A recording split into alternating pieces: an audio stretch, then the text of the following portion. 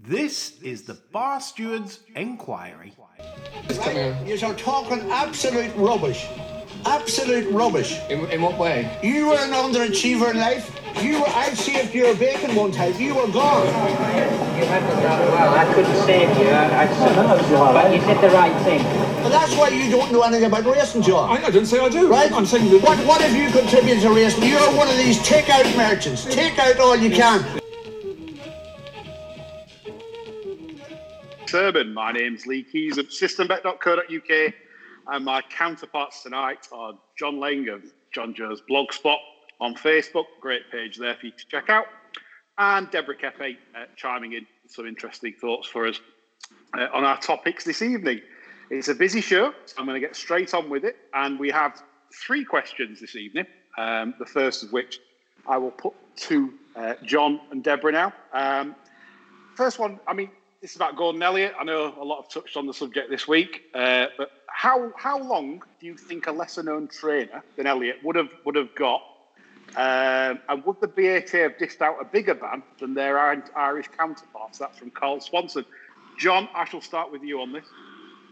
A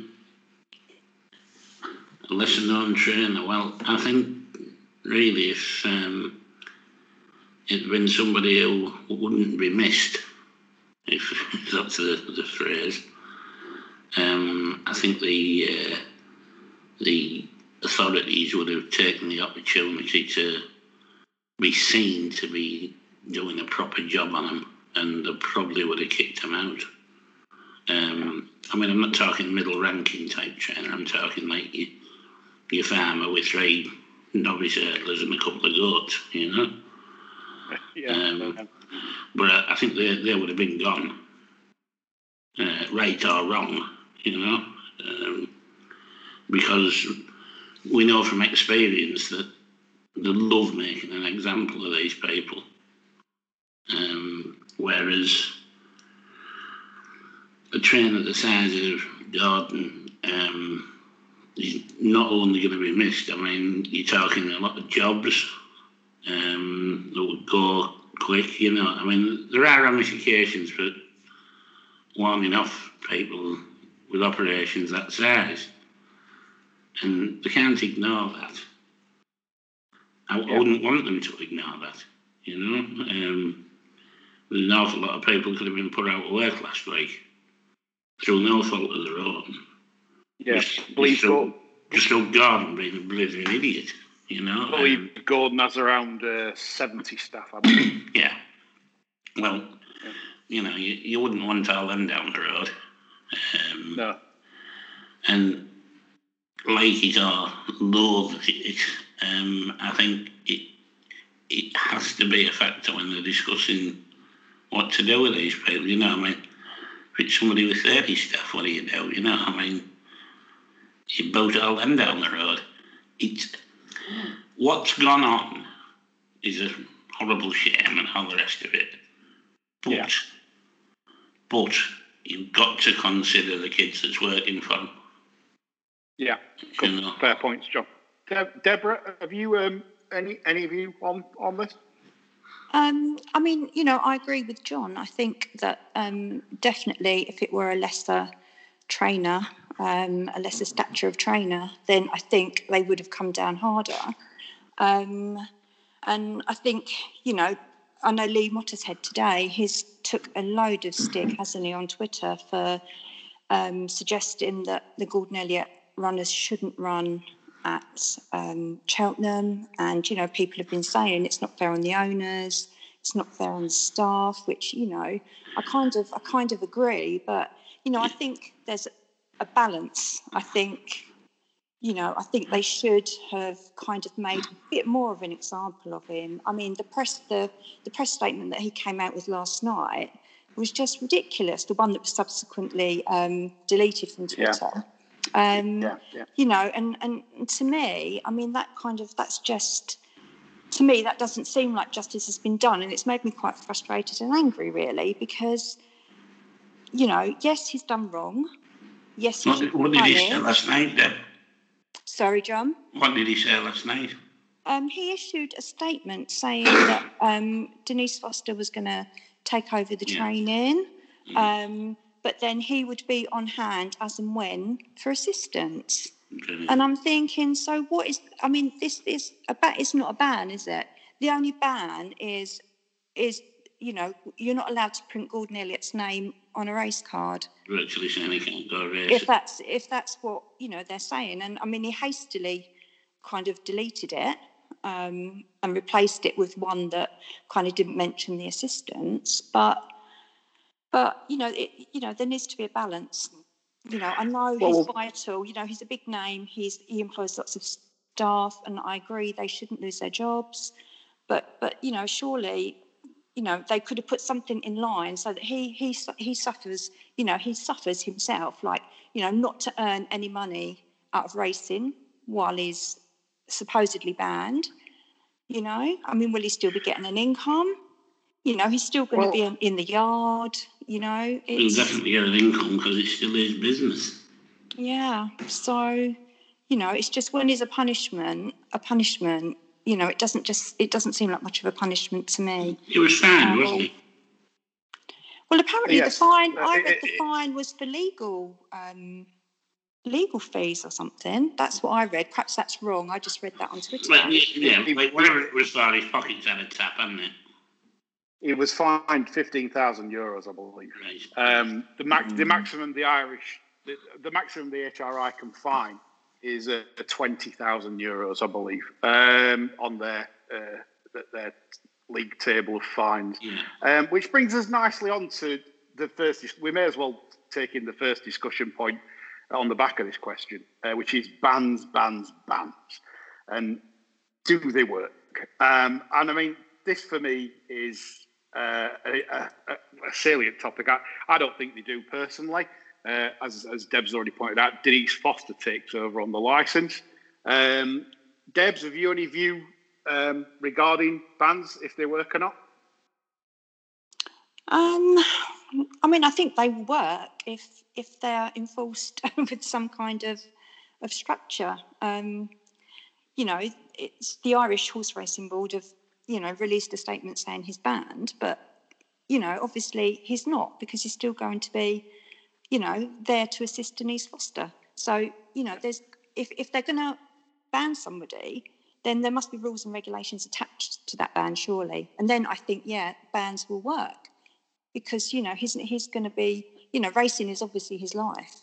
He's going to lose his life for 6 months as a punishment, and that would certainly put me off from any misdemeanor in the future.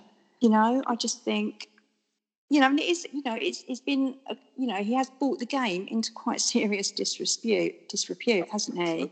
Absolutely. I mean, that's not it. I mean, that's not in sort of a dispute. I'm just thinking about bans. Is how do you police this? I mean, you can't, can you? Unless you kind of tag him at Calentra, put a tag on him and say, you do not go near those gallops. If we know when you're going to be near those gallops, it's just you can't enforce it, I guess. But for me, and this is where I stand on it, that I would do away with bans. And what I'd put in place instead, because it's impossible to police them, you hurt them where it hurts them most, and that's the pocket. And I'd have a fine-based system where I'd have a maximum fine, say, of 100,000, and I would have fined him 100,000 because that hurts him, right? And and you make an example of him. You could do the trial by media, social media these days, which is what happens mostly. But if you take £100,000 from his personal fortune, and with a premise that it'll be doubled on another offence, they don't do it anymore. Charles Burns was allegedly taking £12,000 out of stocked horses on ACP. Charles Burns had a winner on Friday night in his assistant trainer's name. Now, bans clearly don't work, so you have to get rid of bans. If you find Charles Burns 100,000, then that's taking away his profits that he's probably made from laying them on Betfair, etc., etc. And I think that's the solution. You hit them hard, where everyone's in this game for money. They love the horse. Yes, I get that, but pure and foremost, it's about the cash. And if you hit them with big cash fines, they'll stop doing it. Same with the whip bans, same with the jockeys that get repeated whip bans. I mean, you've heard the phrase before, I'll pay you fine. The owners have said to jockeys, give an extra two, I'll pay you fine. Now, that stops that. If you give a jockey a £10,000 fine for going over the permitted use of the whip, all of a sudden the owner's not chiming up saying, I'll pay you fine, which is usually pitiful. And these are the things that I think bans for me clearly don't work. John, your opinion? Yeah, well, there wasn't. When his ban was announced, there was a big clamour for prices for Elaine Burke to be the top trainer at Cheltenham Festival, wasn't there? Yeah. Because I mean, this is how bans have evolved, haven't they? You go back to the Calvert situation, and it just had zero impact, did it? Elaine took over. End of story. Basically, he just wasn't punished. Yeah. There wasn't a ripple in that business, really. Then you go back to when jockeys got banned and when they really meant it. Now, this is actually before my time, but I'm fairly well read on it. When Piggott got banned in 1954 for the ride on Never Say Die, and word was out that the stewards were out to get him because of his riding style and technique and move over granddad, I'm coming through and all this. And his ban included the fact he couldn't go racing, he couldn't work in any yard. The only yards he could work in, not connected to his father's at all. He wasn't allowed in his father's yard. So I think he had to go to Jack Jarvis. And that was a sort of ban that had an impact, And then I think they let him back about Cambridge to Canterbury was supposed to be stood off until the end of that season. And that was from Roy Lascott. And that was for a riding offence. Not being funny, but nobody even came off the horse. You wouldn't see a ban as draconian as that these days. Well, I don't know. I mean, the ban for... did you see the incident with Paige Fuller and Lorcan Williams? Unbelievable, yeah. I mean, 4 days for those guys. I mean... That's just ridiculous. Well, Paige Fuller got 4 days for being accosted after the race, didn't she? I mean, it's just literally, I cannot put into words how I think that's so wrong. Professional sport, it's happening at sort of 35 miles an hour. You're bound to have jockeys with altercations. You took my ground, no, I didn't, blah, blah, blah. To give them 4 days for publicly showing emotion and Lorcan Williams was in the wrong. But Paige did not cut him up at all from what I could see. But anyway, that's by the by. The fact is they've taken away 4 days' earnings from these jockeys that now Paige Fuller, say over them 4 days, might have got 8 or 10 rides.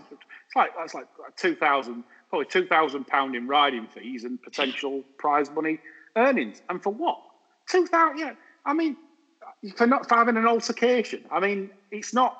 I don't think that's unprofessional, Debs, do you?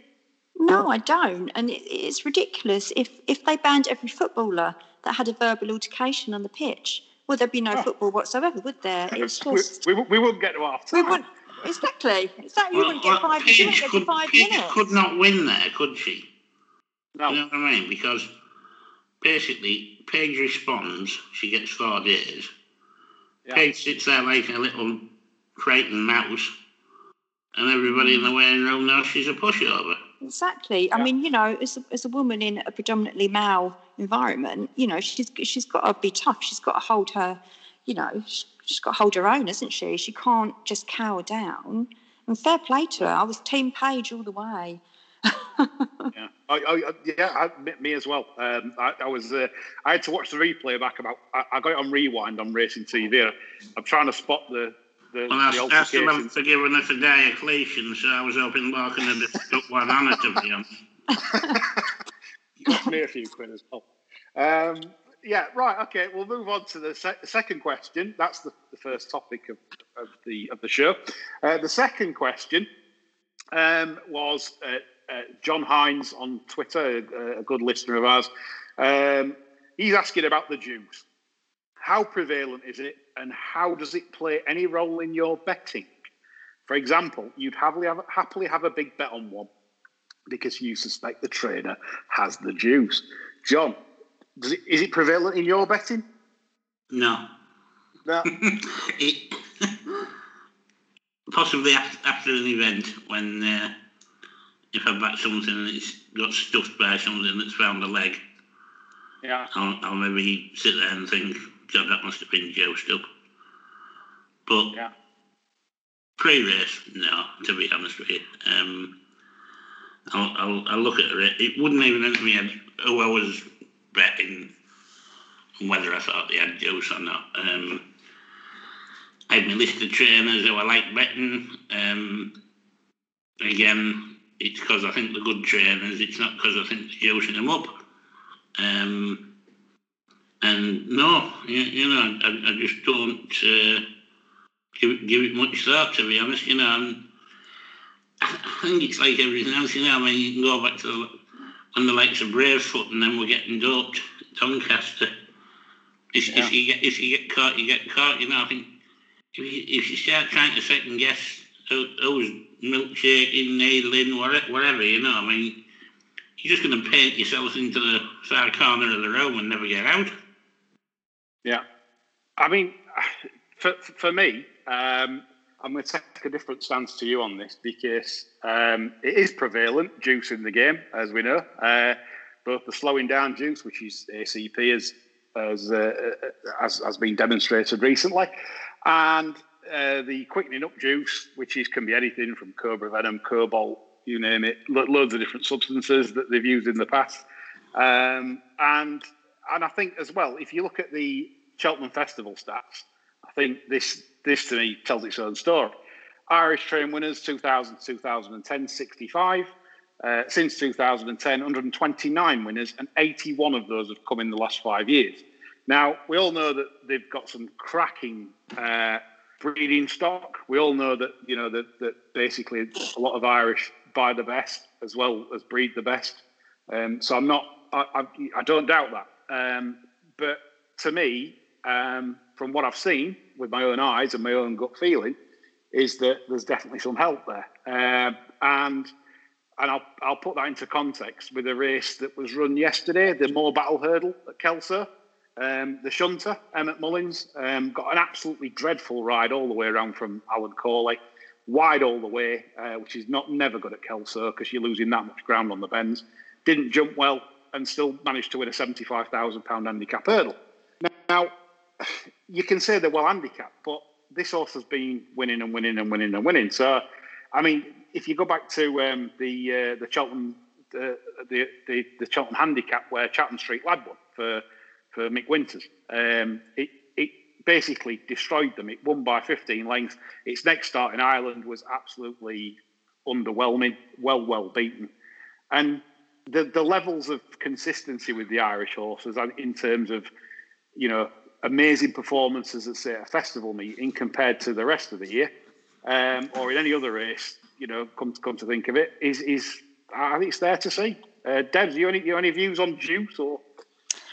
Well, I mean, wherever there's, like you say, wherever there's money involved, there's going to be skullduggery. But Absolutely. yeah, to try and second guess which horses, have been, given some illegal substances, or you could just you're never going to know, are you? I do enjoy reading back the judicial panel reviews on the BHA though. Quite a few flat horses have been found to have metabolites of cocaine in their system, I have to say. Which Can't be off the grounds patting them. Oh, is that how it works, John? Is that how it works? Yeah. I'm no the quote. scientist. I'm no scientist, John, but I don't think that's quite how it works. Cocaine and traces and Paul Mints because they've got both in the jacket pocket. I think Jeremy Noceda is, he probably holds the record, I think, on the judicial panel reviews that I've read. So, you can't, I mean, I'm not a massive betting person, but I think I agree with John. You can't really take that into play. You know it's going to happen. You know it happens. But unless you've got inside info at the yard, you're not going to know for sure, are you? So it's probably best just to... just not think about that. What would you take as a clue, like, that something's juiced up? You're going to have a bet? I often think sweating up profusely is a sign. Because I always love that one that they give on ITV Racing where they say, oh, it's a bad thing, this horse has sweated up, it's boiled over. Yeah. I mean, you know what happens when you give them Lasix in America? Basically the horse will... It just sweats it. It's sweating because basically it's deprived of share, doesn't it?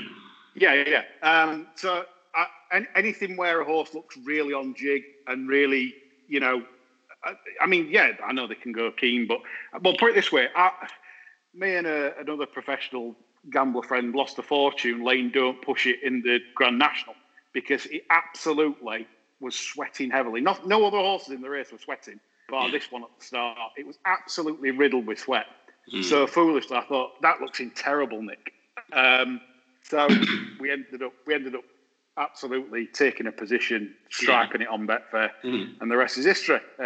We spent the rest of the afternoon in the pub. After doing in far too much. So I mean, So sweating's a prevalent sign. I mean, also stable form. I mean, you look at certain trainers that I've sort of just come into form. Everyone puts it down to good feed, just a batch of good feed coming into the yard, etc. But basically, it's like everything. Athletes are drugged. You look at Russians, Americans, even they've all been doing it since dawn of time. Lance Armstrong, Tour de France, etc. They're all that. Where there's money, and unfortunately, there will be certain substances administered, not to recreational use either, or maybe the case as well. But anyway, on to the third and final question. How many of the big moves on the betting exchanges would you say are down to big syndicates, using statistical models as opposed to punters with inside information? John, have you any view on this? Not especially. I mean, obviously there's big syndicates operating on exchanges, isn't there? I mean, how do you tell, really? I mean, there's still some big players around, isn't there? Yeah. Individuals. I mean, it's a bit like the ghost scenario, really. I mean, I tend not to be that bothered about who I'm playing against or what I'm playing against, I think because I genuinely think you can end up turning yourself inside out mentally, You're thinking, well, am I playing against a stacked deck here? Is these two being jousted up? Is there a load of Canadian lads laying this one or whatever? Where do you go? I think you've got to at some point just say, hang on, I race read, I study form, I'm picking him out. I'm sticking with this until it starts costing me money. And if you're ticking along all right, I think you need to let some of these bullets bounce off you a bit. Yeah, I think that's very, very good advice as far as I'm concerned. I think sometimes the markets can send you absolutely bonkers in terms of why is this gone from 5 to 4 to 3 to 1? Why is this gone from, and there are reasons, and sometimes there is skullduggery. There is, different reasons. You could have. I mean, one of the common things is where shadowers and in trading rooms, in bookmakers and say exchanges, will see a certain punter that's very good, or say backed a horse or laid a horse for a significant amount. That information then gets out. They feather their own nest, they pass that information on, and that does cause genuine drifts, because naturally, if they know that a clued up punter is on a certain horse or is against a certain horse, then that they'll deem that as significant because this punter's a long-term winner, and therefore that causes an exacerbation in the market sometimes where you get a horse just drifting out like wildfire. I think that's one of the most common reasons. As for, like I said, but it can send you absolutely bonkers trying to think, well, is this off, is this not off? I think you just have to put your head down and just, maybe cut your stake down if something drifts. It's my advice. If something drifts massively in price, don't think about having too much more on and just say it. And you can put down afterwards that the drift was significant and did so and was worried. So that's why you'd probably go a smaller stake. But yeah, good advice there, John, on that. I mean, mate, about 5 years ago, it was a midweek day, and I was playing on Betfair, and it turned out this was a footballer, and some of the markets were ridiculous. Favourites were going from, say, tips on to 2-1, and things like that. Obviously, not a great deal of liquidity there midweek, and it was a scutty sort of day as well, Yeah. But it was a footballer taking a view, and there could be people there thinking, oh, this is a Canadian syndicate, this is a so-and-so, Idi Amin's involved, what do you do, you start thinking like that, you might as well just jack it, really. Correct, because basically you're accepting that other people have got a better opinion than yourself, and once you do that, you've lost your belief to actually achieve what you want to achieve in the game, and that's how I see it. Once you start saying that someone's significantly better than you, then you've lost the game. You've lost. So yeah, I totally agree. Right, I think that's all we can say on that one. Our next topic is drones and in running betting, which has become rather prevalent recently in the racing purse, etc. About drones operating on tracks, in running bettors taking advantage of the fast picks because they can't attend the race meetings. John, have you any views on drones? I was quite shocked to learn from Deb earlier on that last summer 14 drones crashed when she was out sunbathing out the back of her house. John, come on. That's because they were disgusted at the images, that's why. That was quite a surprising revelation,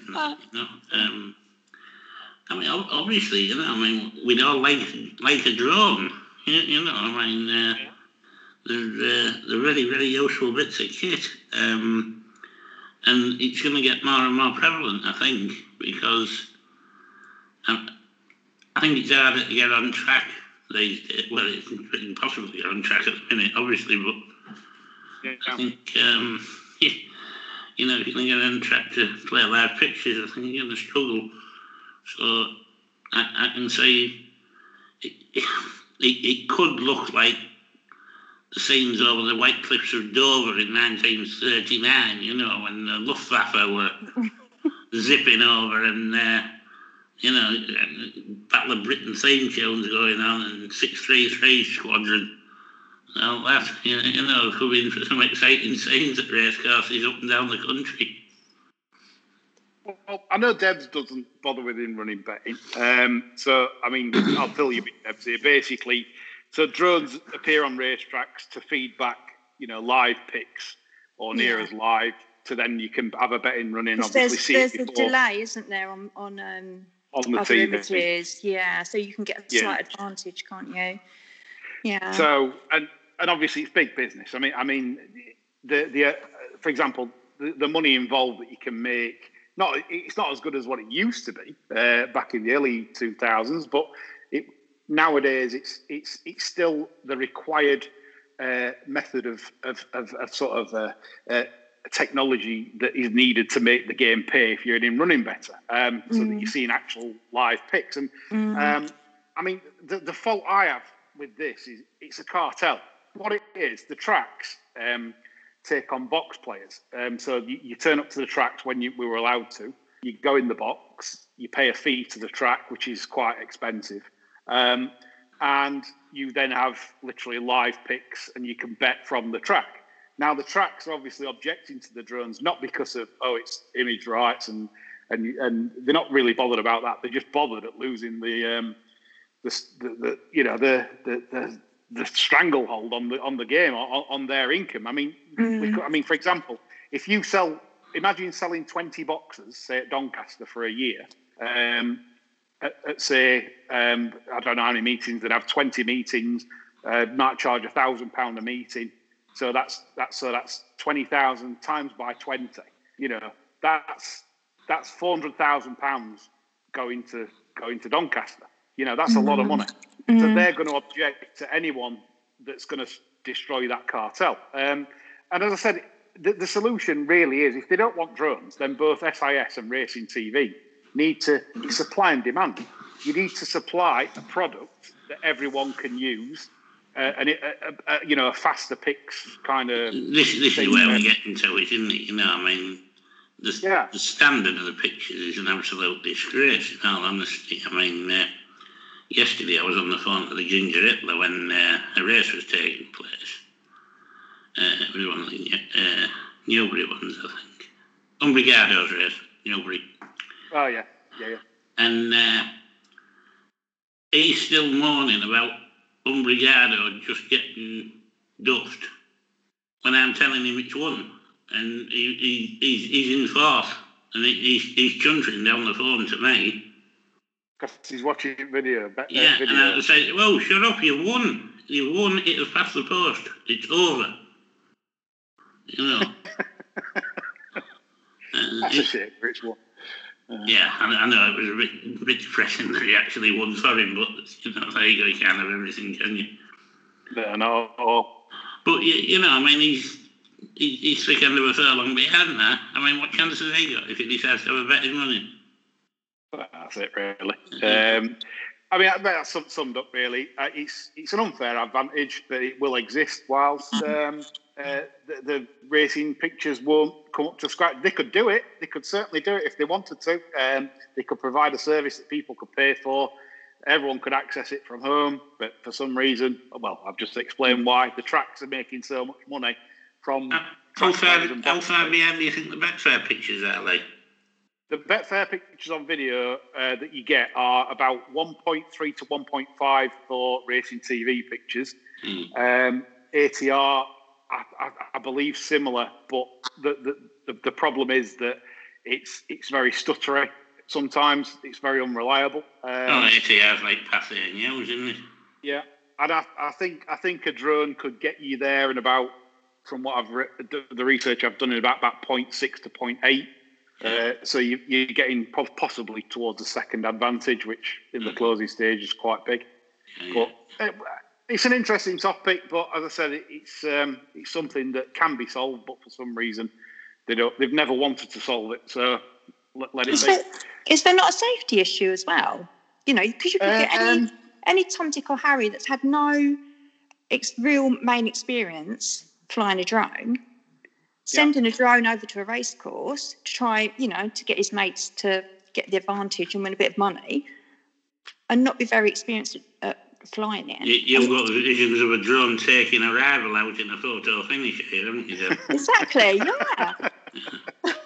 Well, the thing is, they could crash on the track. They could, I don't know. That's one of the things. Like you talk about these lads that's worried about Joes and.